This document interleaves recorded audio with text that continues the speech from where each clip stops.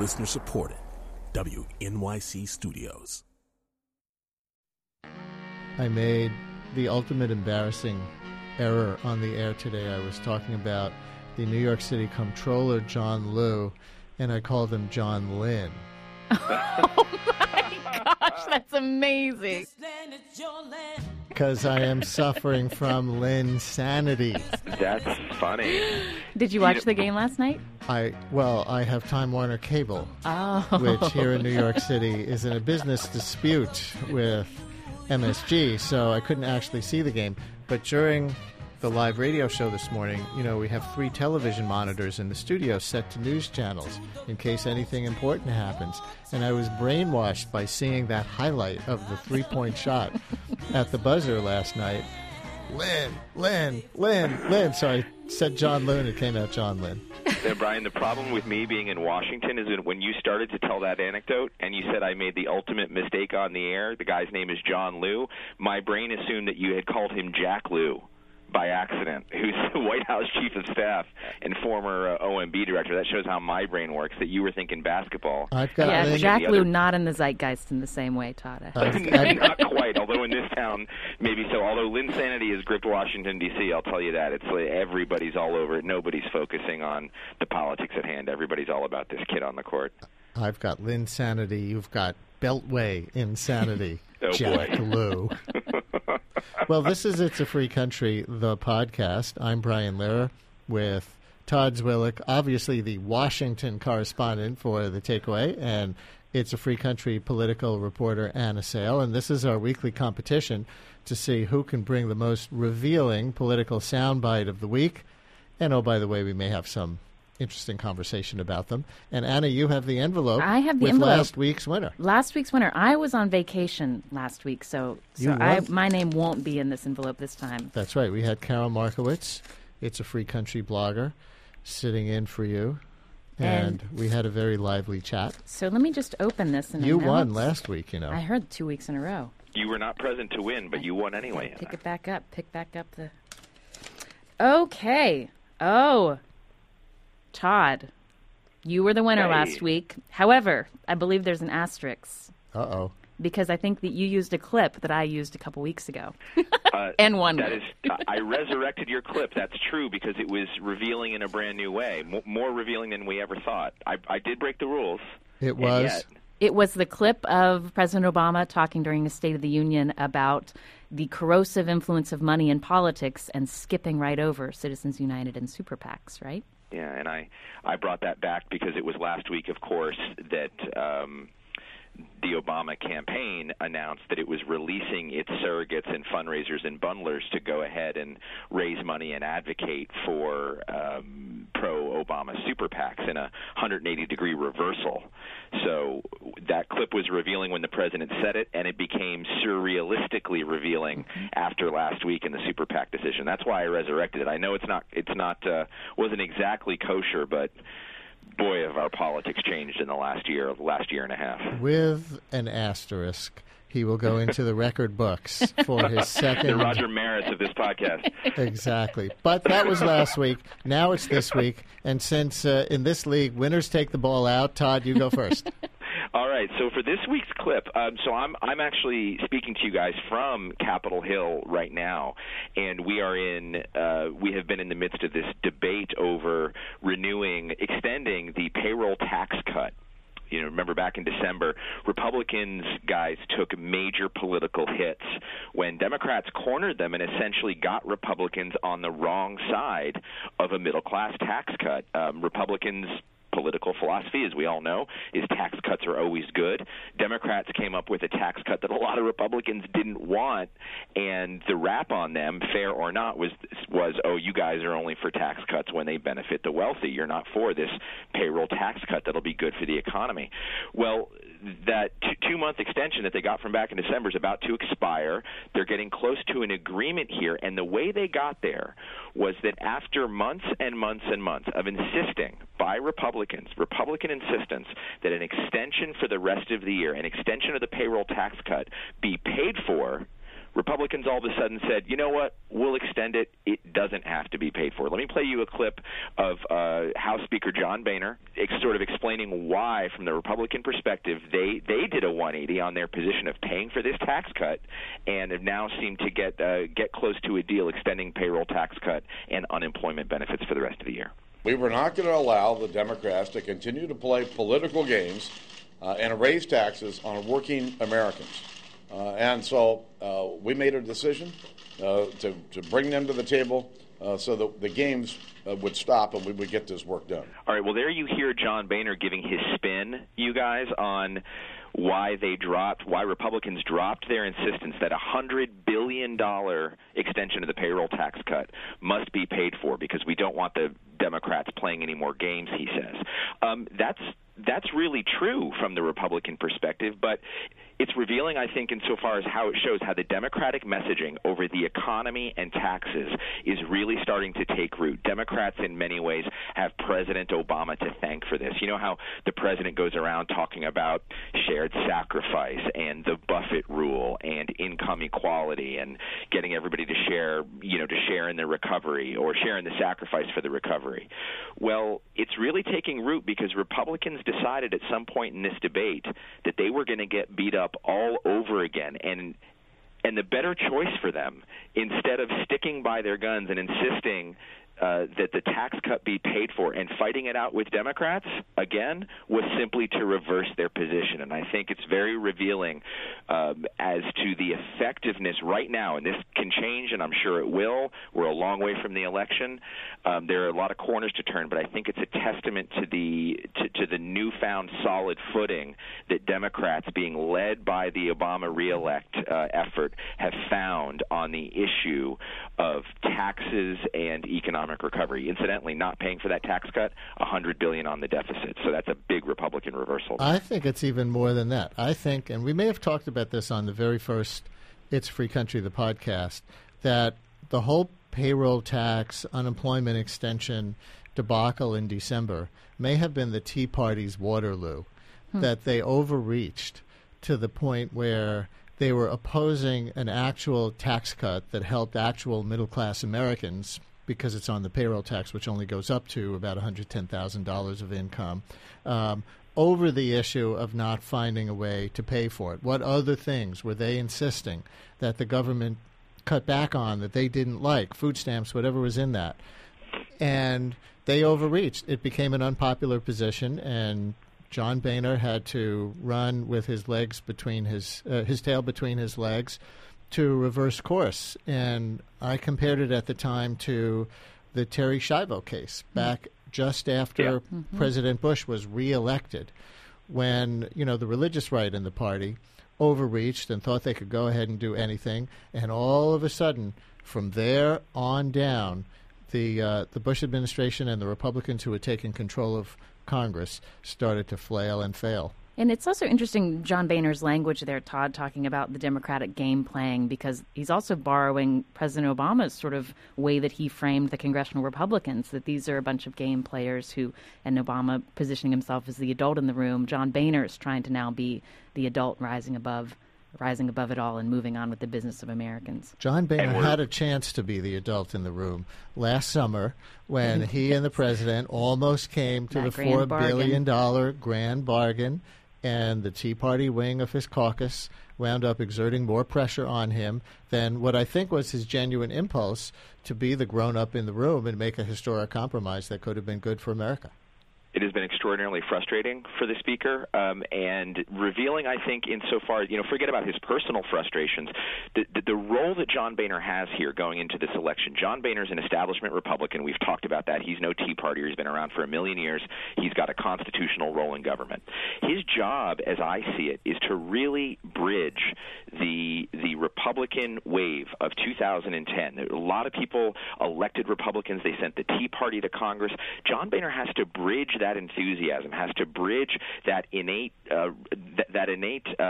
attractiveness that Republicans had at the time with the American electorate for where they are now. He's got to bridge that Tea Party enthusiasm with an electable, moderate, presidential candidate who can win moderates and independents in the general election. That's the difficult job that John Boehner has, to actually be the conduit through which the conservative enthusiasm can reach somebody like perhaps Mitt Romney. We don't know if he'll be the candidate, but, presidential elections are won in the middle, and I think that this is all part of the same difficulty for John Boehner. He's really that bridge where we have yet to see whether or not he can bridge the gap between those two wings of the Republican Party. Todd?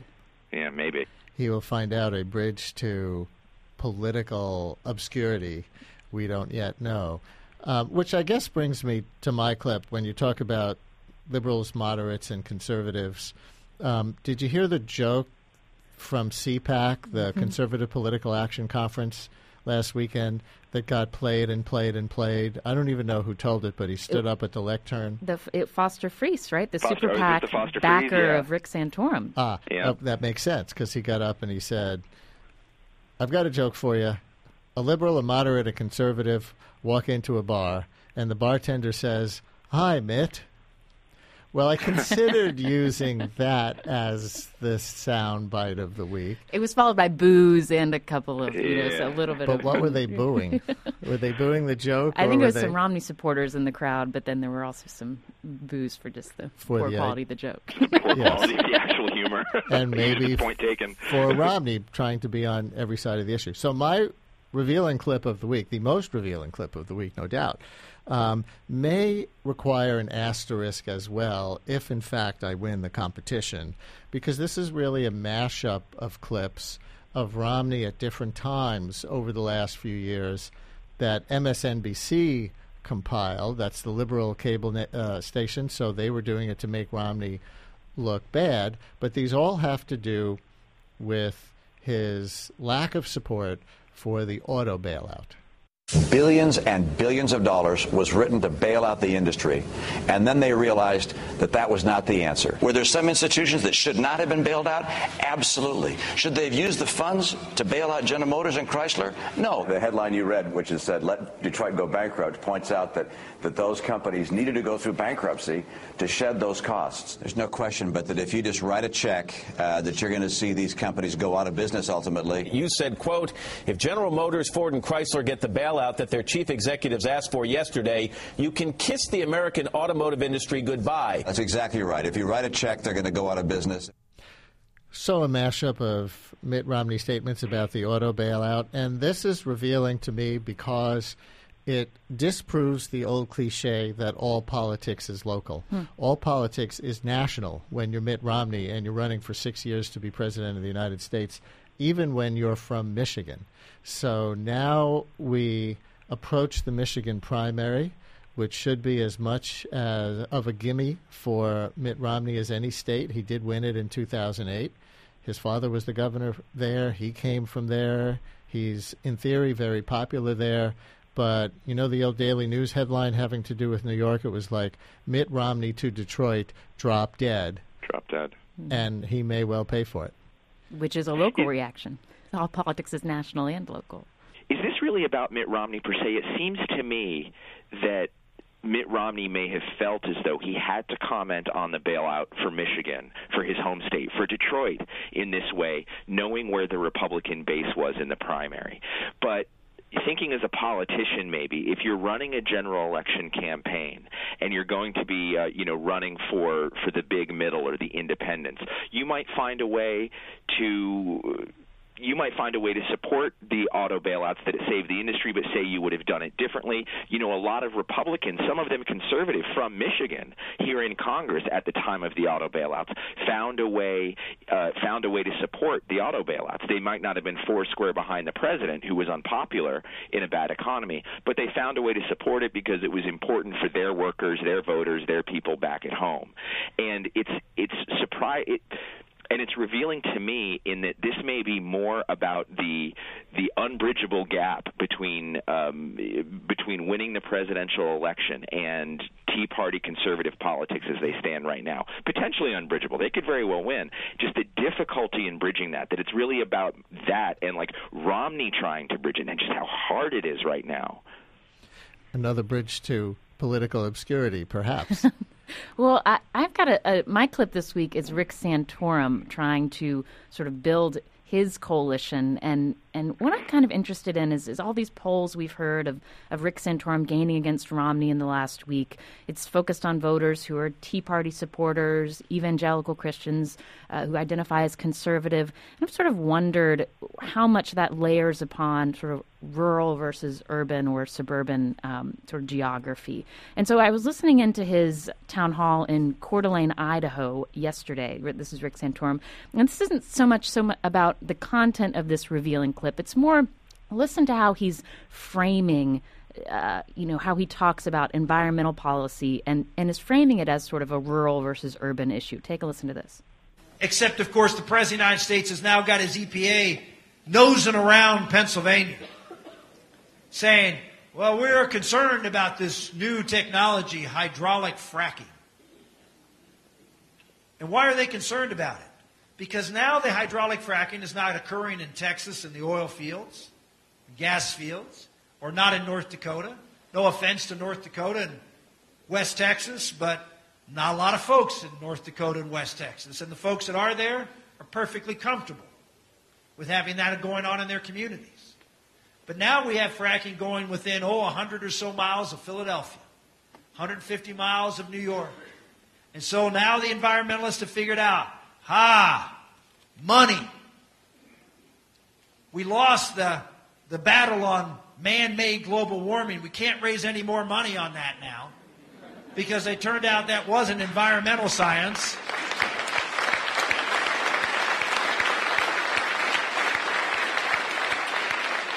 It turns out man-made global warming wasn't climate science. It turned out it was political science.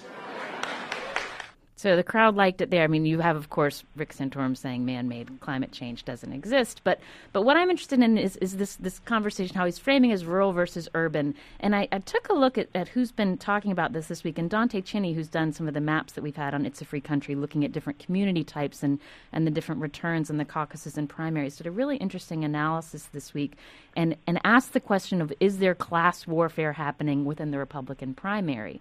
And did an analysis of the 390 counties that have voted so far. And if you split those, the ones that are above the median income and below the median income, national median income, Mitt Romney's only won 15% of those below the median income. Rick Santorum has won 54% of those. So you have some interesting kind of income things happening. You have some interesting things, rural-urban happening. And then this is on top of the other interesting article this week about geography and politics in the New York Times about counties that rely on more government support and how that affects their politics, in which they quoted a Dartmouth professor that said basically since 1980, counties that have taken on more, that have relied on more government support through various programs have tended to be Republican, and counties that haven't have tended to be Democratic. So I think these are sort of some interesting threads to watch as we head into the next couple of primaries. You know, your clip makes this upcoming Michigan primary more interesting to me than it was going to be. The point that I was making around my clip this week was how it's probably strategically correct of Romney to sacrifice Michigan, if that's in fact what winds up happening, even though it's his home state, in pursuit of the national unpopularity of the auto company bailout, at least among Republicans. I'm not sure about the general electorate. However, if Santorum does well on sort of this class basis with those auto workers who are Republican and other people like that around the country, it really calls into question Romney's electability in the fall. Look at a state like Michigan. It is a swing state.